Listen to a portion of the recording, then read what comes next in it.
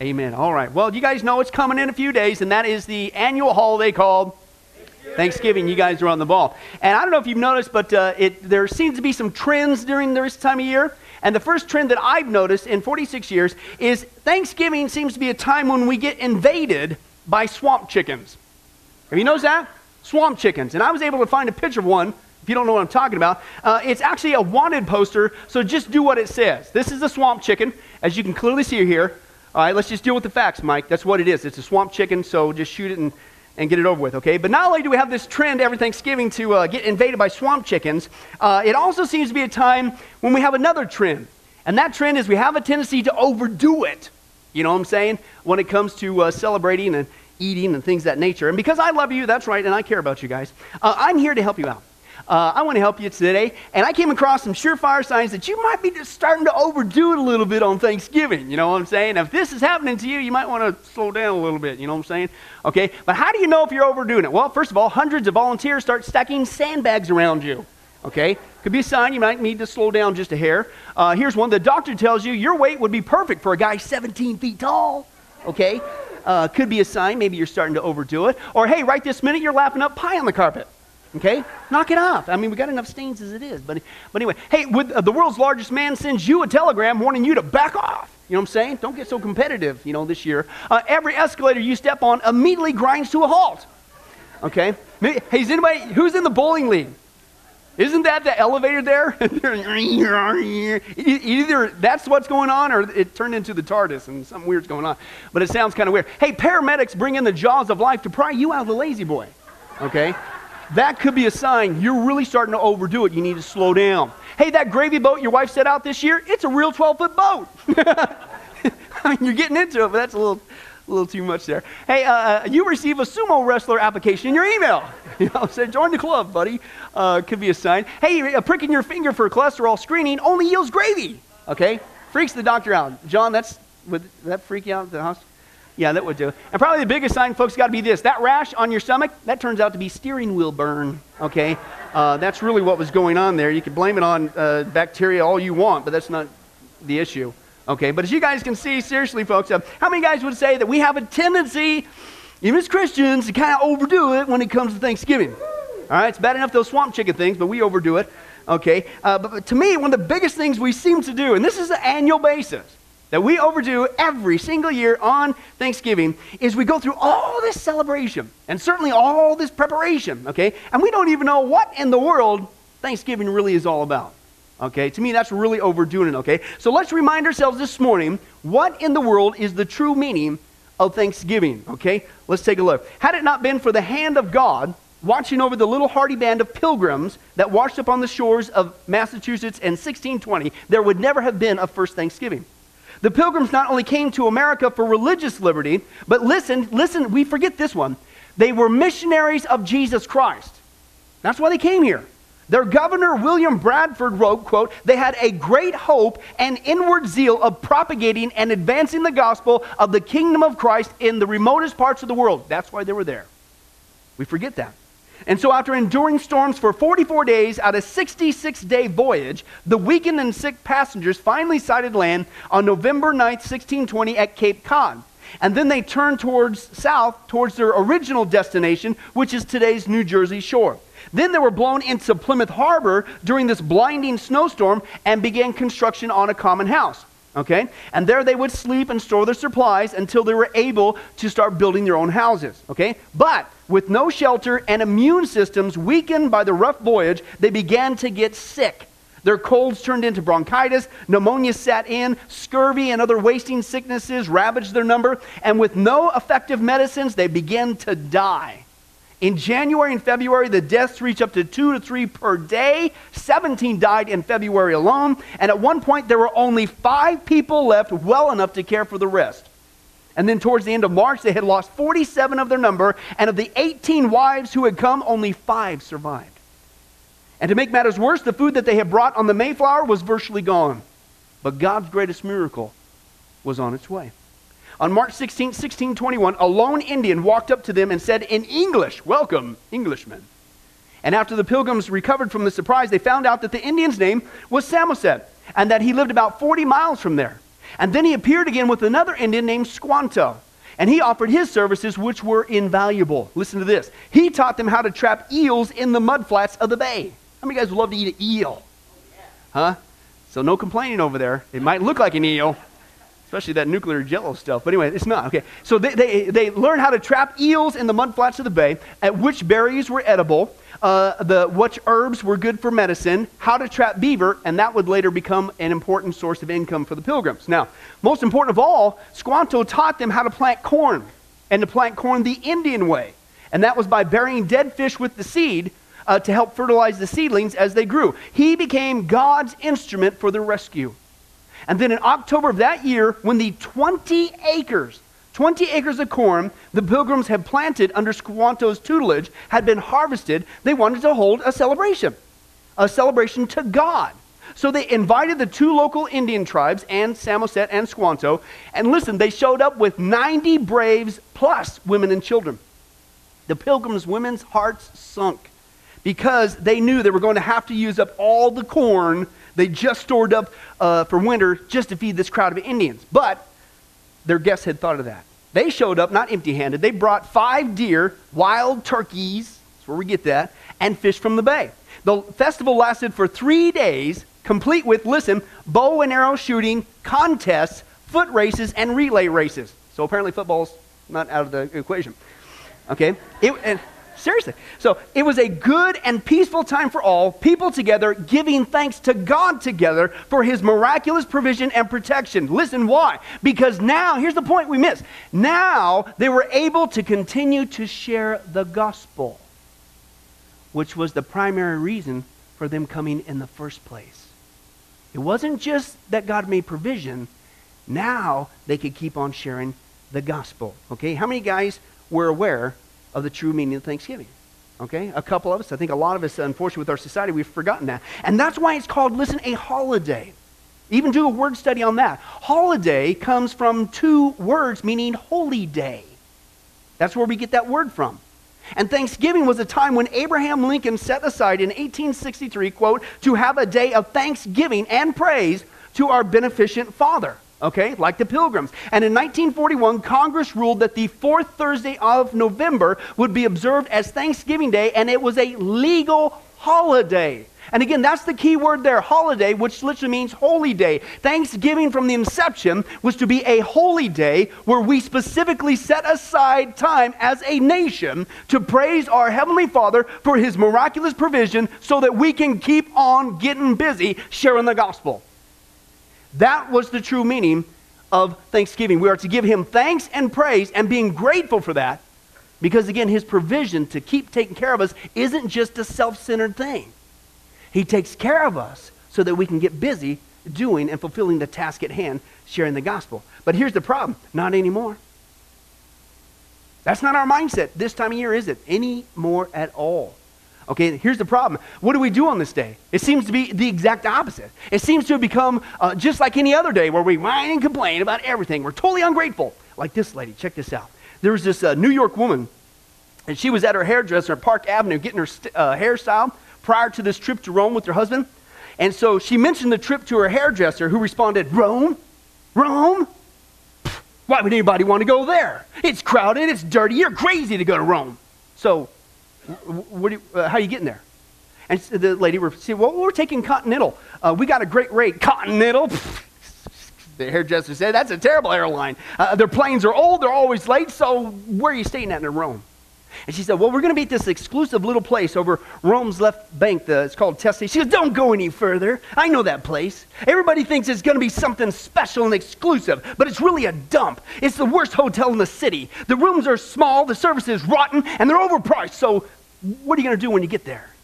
She says, well, we're going to go see the Vatican, and we hope to see the Pope. And she goes, that's rich. You and a million other people are trying to see him. Man, he's going to look like the size of an ant. Boy, good luck on this lousy trip of yours. You're going to need it. Yeah. Well, about a month later, listen, the woman comes back in again for another hairdo. She's back from her trip, and so her hairdresser asked her about her trip to Rome. And she said, oh, it was wonderful. explained the woman. She says, not only were we on time in one of Continental's brand new airplanes, but it was overbooked, and they bumped us up to first class, and the hotel, it was great. They just finished a $5 million remodeling job, and now it's the finest hotel in the whole city. In fact, they were overbooked, and so they apologized, and they gave us the owner's suite at no extra charge. Well, muttered the hairdresser, that's all well and good, but I know you didn't get to see the Pope. And the lady says, well, actually, we were quite lucky. Because as we toured the Vatican there, a Swiss guard tapped me on the shoulder and explained that the Pope likes to meet some of the visitors. And if I'd be so kind to step in his private room and wait, the Pope would personally greet me. And sure enough, 5 minutes later, the Pope walked through the door and he shook my hand and he spoke a few words to me. Oh, really? The hairdresser muttered sarcastically, what did he say? And the lady said, he said, where'd you get that lousy hairdo?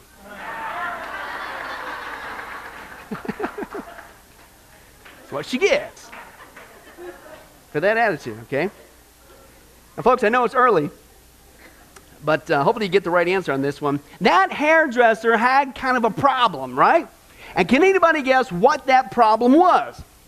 Whining, complaining, ungrateful, okay? She wasn't thankful for anything at all. And folks, I'm telling you, if we here at Sunrise are going to celebrate Thanksgiving the right way, the proper way, the true meaning, we have got to get rid of that attitude. We have got to stop this whining and complaining. We have got to get thankful and grateful for all God's doing for us. We just need to look around and appreciate the great things that he's doing. Amen? And believe it or not, folks, did you know you can't fool God? Yeah, he knows. Okay, he knows who's really grateful and who's not. And he's going to tell us how he knows in this passage. Open your Bibles to Luke chapter 6.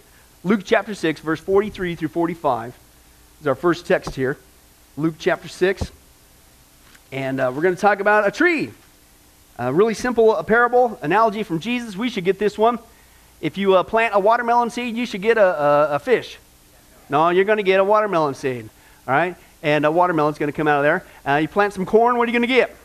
Corn, okay? It's pretty common sense. You got a tree that's an apple tree, what's it going to produce?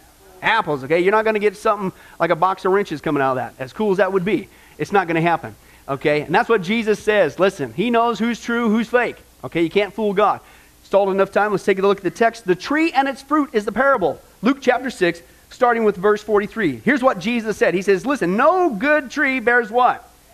Bad fruit. Otherwise, why would it be a good tree? All right. Nor does a bad tree bear what? Good fruit. It just ain't going to happen.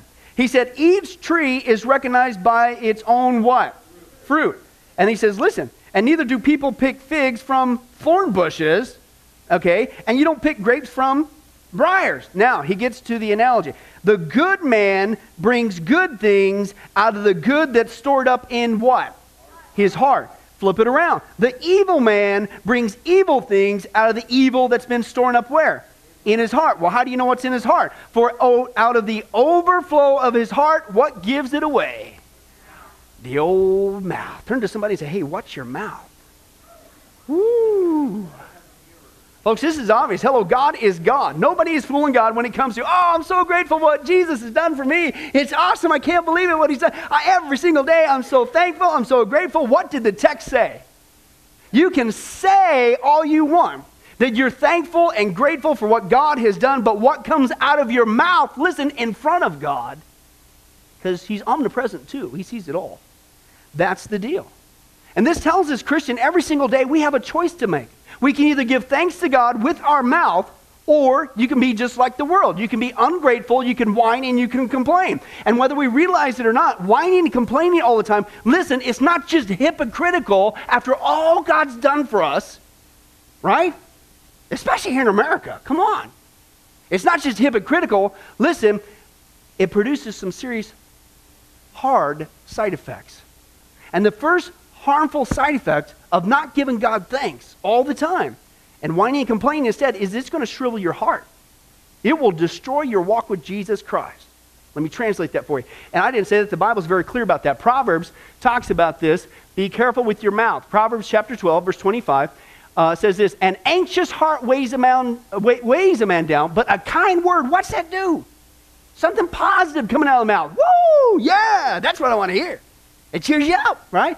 And he goes on. And he says, Proverbs 15:4, the tongue that brings healing, that's the tree of life. Yes, that's a benefit. But a deceitful tongue, what's that do? That will crush a person's spirit. Don't do that. Proverbs 17:22, a cheerful heart. Woo! That's good medicine. Don't you love being around somebody that's cheerful all the time? Yeah, that's good stuff, right? Sure beats cable. Okay, and but listen, but a crushed spirit, man, just what's that do to you? Dries up the bones. Dries up the bones.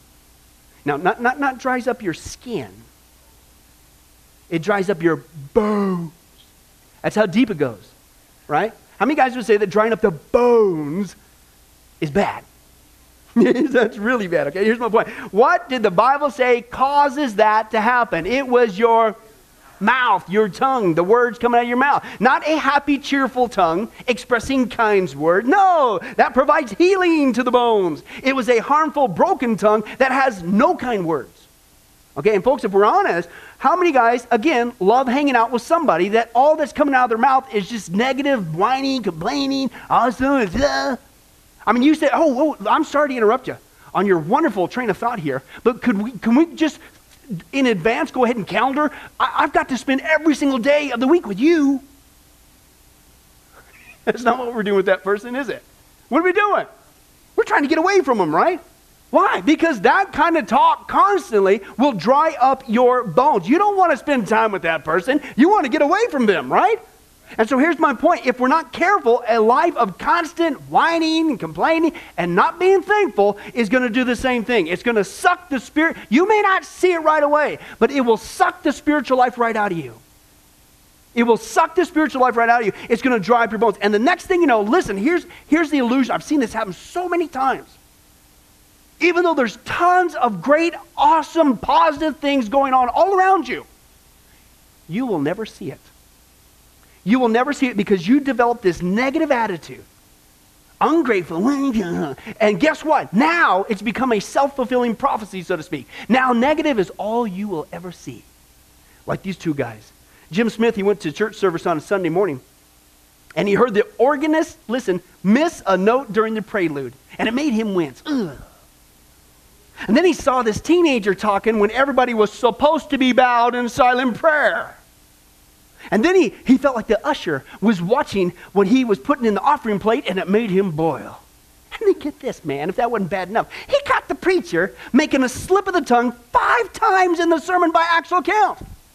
And as he slipped out through the side door during the closing hymn, he muttered to himself, never again, what a bunch of clods and hypocrites. Well, get this, Ron Jones, he goes to a church service one Sunday morning. He heard the organist play this arrangement of A Mighty Fortress, and he was thrilled at the majesty of it. And he heard a young girl take a moment in the service to speak how her a simple moving message of the difference that her faith was making in her life. And he was glad to see that the church was sharing in a special offering for the hungry children in Nigeria. And he especially appreciated the sermon that Sunday because it had answered a question that had been bugging him for a whole long time. And he walked out to the doors of that service and he says, how can a man come here and not feel the presence of God? Now here's the punchline.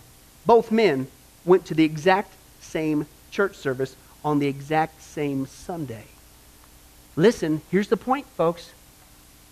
Each one of them found exactly what they were looking for. And can I tell you something? I've learned this, folks. It isn't just Sunday mornings. That attitude, it works the same way, not just at church services. It works in any arena of life. And it's a choice. And if you want to get this negative attitude, just, look at all just whatever is wrong, because there's always wrong, then that's all you will ever see. Or you can be thankful and grateful. Open your eyes and see, oh, wow, look what I was missing. There was awesome things going on. Just like those two guys, just like the pilgrims had a choice, right? Going through some hard times, but in the midst of it, what'd they say we're going to do? Focus on the positive. We're going to give God thanks. It is a choice. Whining and complaining, listen, did you know, is something we do not have to do. We just move forward with a positive attitude by trusting God. He knows what He's going to do, and He has good plans for you and I. Now, here's my point. The Bible says this. It's not just a theological concept. It's not just a lesson to learn. There's a stinger with it. You say, well, that's a good thing to do. Maybe I'll try that with a potluck today. No. There's a long-term harm unless you turn around from that negative attitude and you turn around fast. Listen, you're not only going to see only the negative side of life, you are going to miss out on the positive. Listen, the scripture says, and the next thing you know, you keep on down that negative road, it's going to shrivel your heart. It will stop you dead in your tracks as a Christian. And even though God's doing amazing, fantastic things all around us, you'll never see it. And you're stuck in this negative loop, all because we got tricked into not being thankful and grateful for what God is doing for us. Amen? The second harmful effect is, listen, it's bad enough that it could shrivel your heart and really stunt your walk with Jesus Christ. But man, unfortunately, it doesn't stay with you. Have you noticed that? It'll start to spread to other people. It's like a deadly infection. And I didn't say that. Paul did. Okay? This is just one passage talking about this dangerous mouth. 2 Timothy chapter 2, verse 16 through 17. But steer clear of these unchristian babblings, which in practice lead further and further away from what? Christian living. Stay away from it. Don't go there. Okay? For their teachings are as dangerous as blood poisoning to the body, and they spread like sepsis from a wound. Woo! Yeah! Now, for those of you who may not know, except for John, who's in the medical realm, a sepsis is a formation of pus. Yeah, potluck's coming. I'm getting you ready for it, right? A formation of pus. He was comparing the mouth. How many of you guys would love to kiss a pus mouth? Man, brush your teeth. Okay.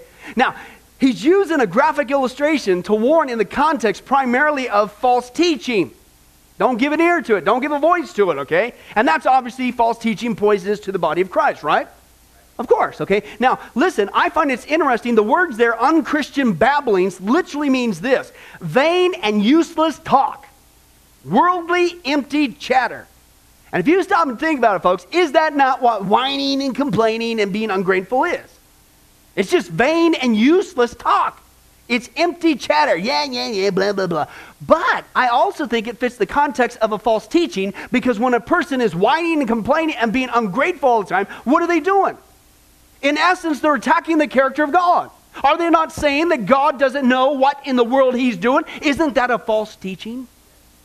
So I think that that fits the context as well, okay? They are spewing forth a false teaching saying that God doesn't know what he's doing, and they're whining and complaining. So here's my point. What was this vain, this useless, this empty talk compared to? The pus mouth, right? Oh, just even thinking of that. I love the graphic analogies in the scripture. But that's right. Thanks to Wiener Dog lesson number 421. Hey, get a wiener dog, get spiritual. You need to get a bumper sticker that says that. Worked for me, all right? I came across an even more graphic illustration of that. You guys haven't heard this story. This really happened. One day I was in New York, when I was pastoring back there, and I got home and a Sunday afternoon, and we had this big backyard that the dogs and the kids played in, and we had this big back deck that we'd kind of sit on and stuff like that. So I'm coming home, I come around the driveway into the backyard area and towards the deck, and so I'm out there, and Brandy and the kids are out there playing on the deck, and all of a sudden here comes my wiener dogs. God, you guys are awesome, man. You have not lived a fulfilled life until you see wiener dogs trying to leap through the grass with their ears flopping, coming towards you like a miniature herd of small miniature cattle. It's just something manly about it. Yeah, I digress. But anyway, so here comes my wiener dogs, right? And it's my male wiener dog, Sammy. He comes up to me and he's just beaming with pride, right? Well, actually, it's more down here, but he's beaming with pride, right? And I can tell he's going, whoa, what's going on? He's got this carcass in his mouth, right? You guys have a pet that does that? They're so excited. It's like, yeah, I got the big kill, right? And so that's what Sammy was doing. He's bringing up this carcass, and he's all happy. And as I look closer, well, first of all, it was a mouse. Okay. Now, listen. Yeah, I know some of you men out there going like, wiener dog mouse. Yeah, get proud about that. Listen, you got to compare the size. Now, for a wiener dog, that's a big kill. All right. So, it was a big kill. And he was proud of it, and I wasn't going to embarrass him. We guys got to stick together. So anyway, so I looked closer at this mouse, right? And I noticed, and he's just there, he's just doing this thing, right? And I noticed that the mouse, it wasn't just dead, it was decomposed. It was flat, it was crispy, which told me, listen, this thing been dead for a while. And I kid you not, it dawned on me, listen, he didn't kill that thing, he found it. And I wasn't going to tell him, John. I'm still proud of him. You know, again, we got to stick together, we men. You know what I'm saying? But anyway, so all this was taking place on the back deck, and Brandy and the kids were there. And once they saw Sammy come up with the dead critter in his mouth, they began doing the typical thing. Get it out, gross, right? And so I did the manly, you know, American dad thing, and I grabbed the mouse out of the Sammy's mouth, and he was reluctant to give up his big kill and all. But eventually he did, and that's when I noticed it wasn't just crispy. That thing was moving. There were maggots all over that crispy mouth, in his mouth. And then a couple of the maggots fell on the deck, and this was when Billy was like 3 years old or something. And a couple of them, they're on the deck, they're doing this thing, and so Billy starts scooting up to him going, ooh, Papa, wormies, wormies. I can get back off, those aren't worms, you know what I'm saying? And so it was, anyway, and so, and then I realized, wait a second, Sammy, our first son, because we had him before we had kids, our first son, my child, he's got maggots in his mouth, which was soon verified, John, by Sammy actually starting to do this thing with his tongue to get him off. He tried to get maggots out, right? And so that's what I did, what any red-blooded American loving pet owner would do. I turned to Sammy and I said, dude, you're on your own. I'm not touching those things. You know, hopefully those nature shows are right when they say it's a good source of protein, right? Because I'm not touching that thing. But here's my whole point. That really happened. And God used this as an analogy to teach me about the mouth. Can you imagine biting into something and all of a sudden maggots start coming out? Now, please, I have to say this as a disclaimer. This has nothing to do with the potluck coming up here in a second, okay? Although you might want to watch out for that swamp chicken. Can you imagine if you actually did bite into something and all of a sudden, maggots started coming out? What would you do? You'd do exactly what my dog Sammy did. Get it off my tongue, right? Now, here's the whole point with this, folks. According to our text, what Paul says there in 2 Timothy, that's a picture of what we are doing, Christian, when we whine and complain and we're ungrateful all the time. These are unchristian babblings. Whether we want to admit it or not, it's like pus. It's like maggots coming out of your mouth. And what's worse is the Bible says it's bad enough that you got a pus mouth or maggots coming in your mouth, but what did it say? The danger is, listen, it spreads like a poison in the body of Christ. And the next thing you know, listen, everybody's got maggots coming out of their mouth. Yeah, that's pretty gross, okay? And again, if you're not careful, the Bible says, listen, it's going to cause other people to do the same. Okay? And this is a couple passages from Proverbs, great passages. Proverbs 21 verse 9 says, better to live on the corner of a roof than share a house with a quarrelsome wife. Okay, another one says this, Proverbs 19:13, a foolish son is his father's ruin, and a quarrelsome wife is like a constant dripping.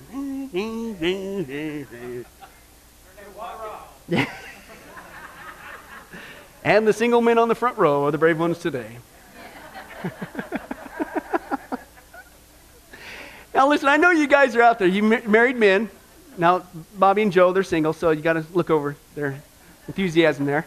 But I know you're out there. You're probably sitting there going, you know, Pastor Billy, I've been a Christian for 30-some years, you know what I'm saying? And to be honest with you, this morning, I've never once in my life, ever once, memorized a verse. But I got a vision from God today. And I think he wants me to start with those two. I know you're, no, come on. It works for both husband and wife. For men and women, okay? Because men, we could be the constant drainer as well. Here's the point. Being around somebody like that who whines and complains and quarrels and is ungrateful, always pointing out the negative, what's it say? Their constant complaining is a constant draining. And again, that's bad enough. But the problem is, if you're not careful, you'll not just get drained. It's going to cause other people to do the same. And that's why the scripture says, hey, shut the thing off. This is exactly what you do. You apply this verse, Christian, Ephesians 4:29. Do not. Now notice it's just like do not murder, do not commit adultery, do not, what? Don't let any unwholesome talk come out of your mouth. Well, what do? You got to talk. Well, good, talk all the way, but make sure it's this. But only what is helpful, not harmful, helpful for building others up according to their needs, that it may what? Shred them apart? No, benefit those who listen. Christian, the Bible says that we Christians should not be tearing each other down. We need to be building each other up. We don't need noise pollution. We need noise edification. We don't need a bunch of whining and complaining. We need to stop the draining, apply that wrench, that verse, and shut it off. Why? Because, listen, that kind of conversation spreads like sepsis from a wound. It's got no place in the body of Christ. And the next thing you know, listen, it will not just poison your walk with Jesus. It'll not just poison your relationships. It'll not just poison your marriage or company. Listen, it will poison your church.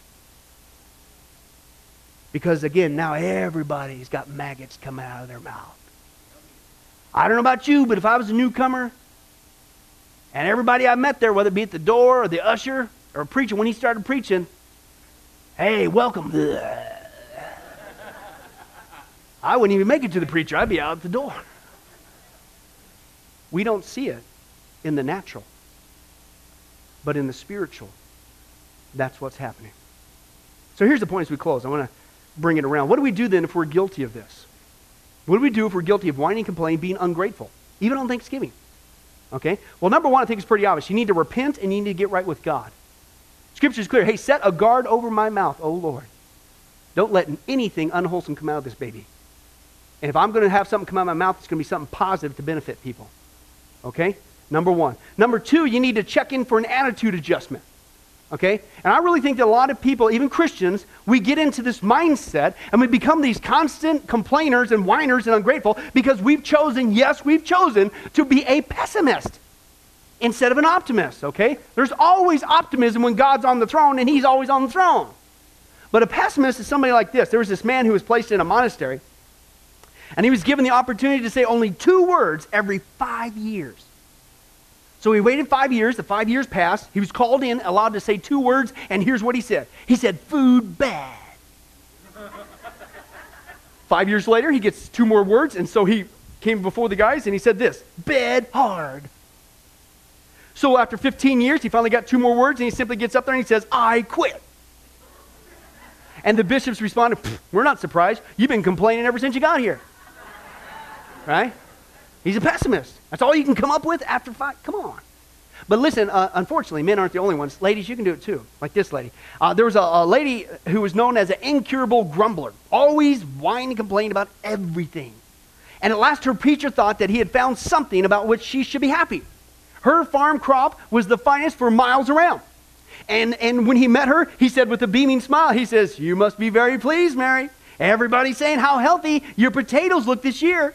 But in her usual sour manner, she replied, oh, yeah, true. They're pretty good. But what am I going to do when I need bad ones to feed to the pigs? Wow.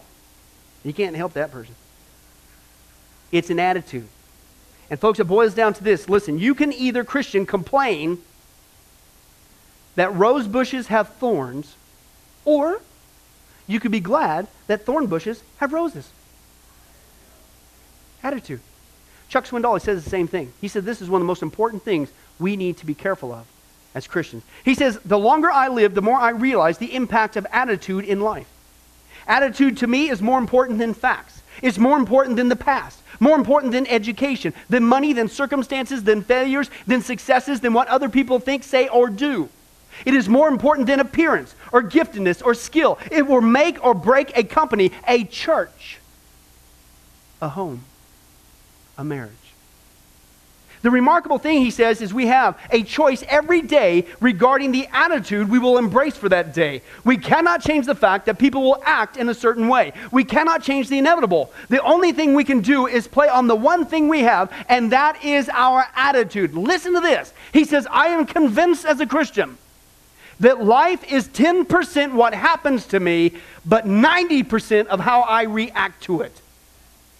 And so it is with you, Christian. We are in charge of our attitudes. We just need to check in for an attitude adjustment. Okay? And number 3, I think we need to remind ourselves, did you realize, like the Pilgrims understood clearly, it's not about us. It's about sharing the gospel. And what I see in the true meaning of Thanksgiving with the Pilgrims is even though they went through all those hard times, there was something bigger going on around them. The lost, the Indians. And the last thing that they would want to do is to give this negative when they're trying to share about the joy of Jesus Christ. And believe it or not, Christian, our attitude could make or break somebody coming to Jesus, if you will, in a certain aspect. This true story. There was a Christian baroness living in the highlands of Nairobi, Kenya. And she was told of a young national who was employed to be her houseboy. And after 3 months, he asked her, though, to give him a letter of reference to a friendly Muslim sheikh miles away.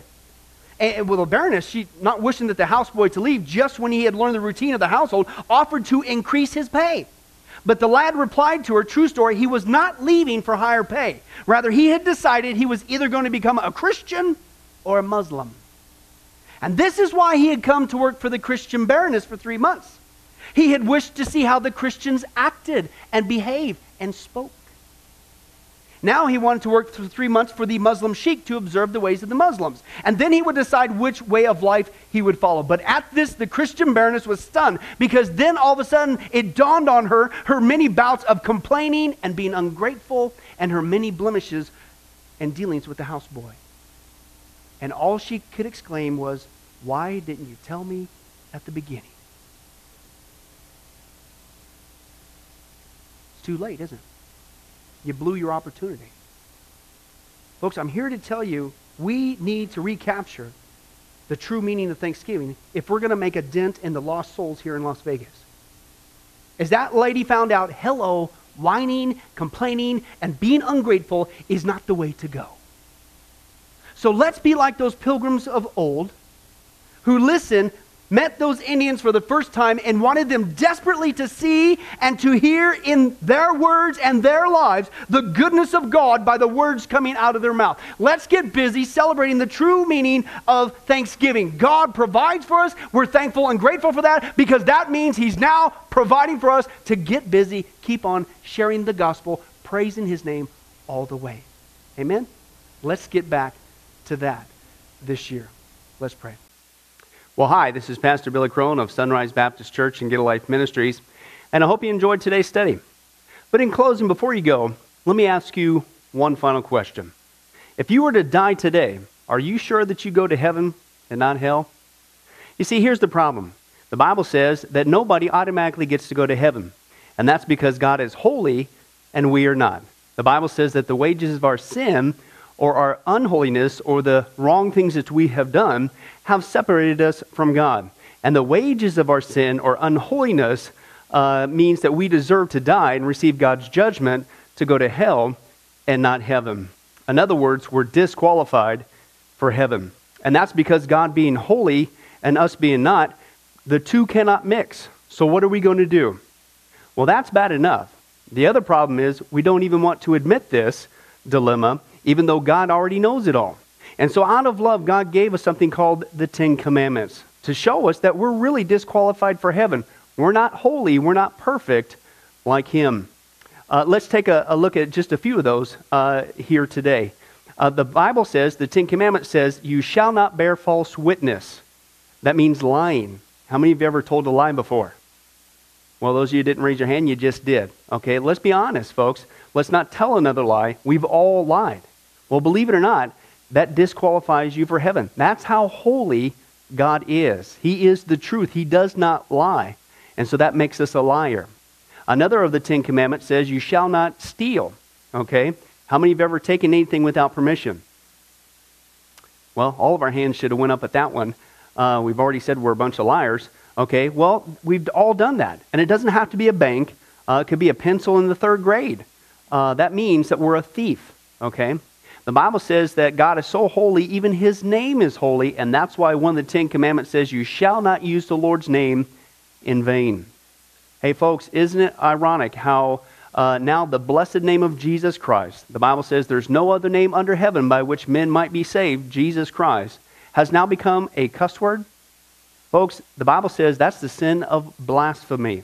Okay? And folks, let's be honest, we've used God's name in vain before. The Bible also says in the Ten Commandments, you shall not commit adultery. And Jesus takes the standard even higher. He says, listen, it's not just physical adultery. He says, surely I tell you that if you look at another person with lust in your eye, you've committed adultery in your heart. God looks at the heart. One more out of the 10 Commandments says, you shall not murder. And you might say, well, hey, I haven't done that one. Really? The Bible says that the sin of hatred is akin to the sin of murder. You, in other words, in your heart, wish they were dead. You pulled the trigger, if you will, in your own heart. And the Bible says God sees that, and it's just as bad. He knows the mind, He knows the hearts, the thoughts, and the intents that we have. Folks, that's just 5 out of the 10 Commandments. How you doing? Not very well. None of us can keep them. They're God's x-ray to show us that we're disqualified. And so when, not if, your time comes, because we're all marching towards the grave at different speeds, you're going to have to stand before God. And you're going to have to say who you really are. He already knows. Hey, God, let me into heaven. I'm a liar. I'm a thief. I'm a blasphemer, adulterer, and a murderer. Folks, the Bible is clear. Such people as these will not inherit the kingdom of heaven. That's the problem.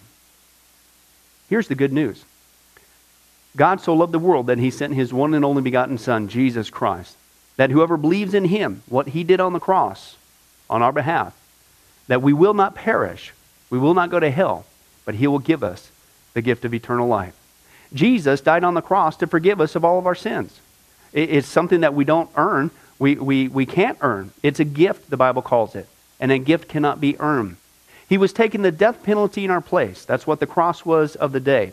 And that if we would just ask Jesus Christ to forgive us of our sins and believe that in our heart that God raised Him from the grave, showing that His death is satisfactory to God to forgive us of all of our sins, no matter what we've done, the Bible says we shall be saved.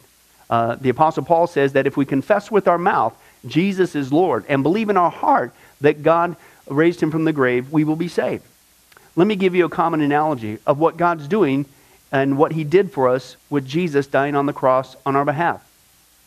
In life, we know that people can be sentenced for a crime to where they're actually on death row.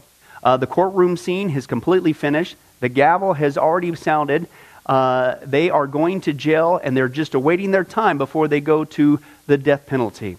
As they're sitting there in the jail cell, it's a proven fact they did what they did. Everybody knows it. They're just waiting for that time for their number to come up, so to speak, and walk down that hall and be executed.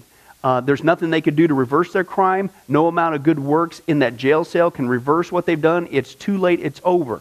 But believe it or not, there's one way that people even today can get off a death row.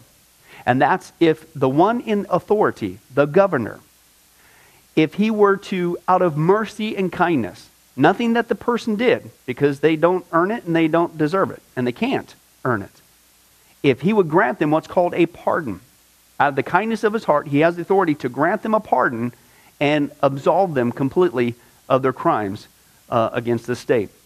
And did you know that there's actually been people that this has happened to, that the governor, out of mercy, has granted them a pardon as a gift, and they've gone down to the jail cell and handed that person, extended it through the bars, here, I'm granting you a pardon. If you would just receive it, you can go free right now. And did you know that there's actually been people who've said, no, I don't want your pardon. And so what happened is of their own doing, even though they had a way out, they still had to go to the death penalty. Folks, can I tell you something? That's what God did for us with Jesus dying on the cross. He sent His Son to take the death penalty in our place. God, has the authority to grant us through Jesus a complete pardon. And every day that you're still alive, God is extending to you spiritually this pardon. But a pardon does you no good unless you reach out and receive it by faith. Won't you do that today? Won't you call upon the name of Jesus Christ? Ask Him to forgive you of all of your sins, to trust in His work on the cross to pardon us from all of our crimes, our sins against God. God loves you. He wants a relationship with you. But there's only one way to heaven. It's Jesus. There's only one way to get off a death row. It's through the cross of Jesus Christ. Won't you do that right now? Well, this has been Pastor Billy Crone of Sunrise Baptist Church and Get a Life Ministries. And if there's anything that we can do for you, please don't hesitate to contact us. Our number, our information will come up here on the screen shortly. And if there's anything we could do for you, please don't hesitate to let us know. Thank you for joining us. And remember, I hope to see you in heaven. God bless. Thank you for watching this presentation from Sunrise Baptist Church. If you would like to send us a letter or any other kind of postage, you can reach us at 1780 Betty Lane, Las Vegas, Nevada, 89156. For more information, you can give us a call at 702-452-8599 or email us at bcrone@getalifemedia.com, or you can visit our website at www.getalifemedia.com. Billy Crone and this ministry can also be found on Facebook and Twitter. Join us for services at www.sunriselv.com.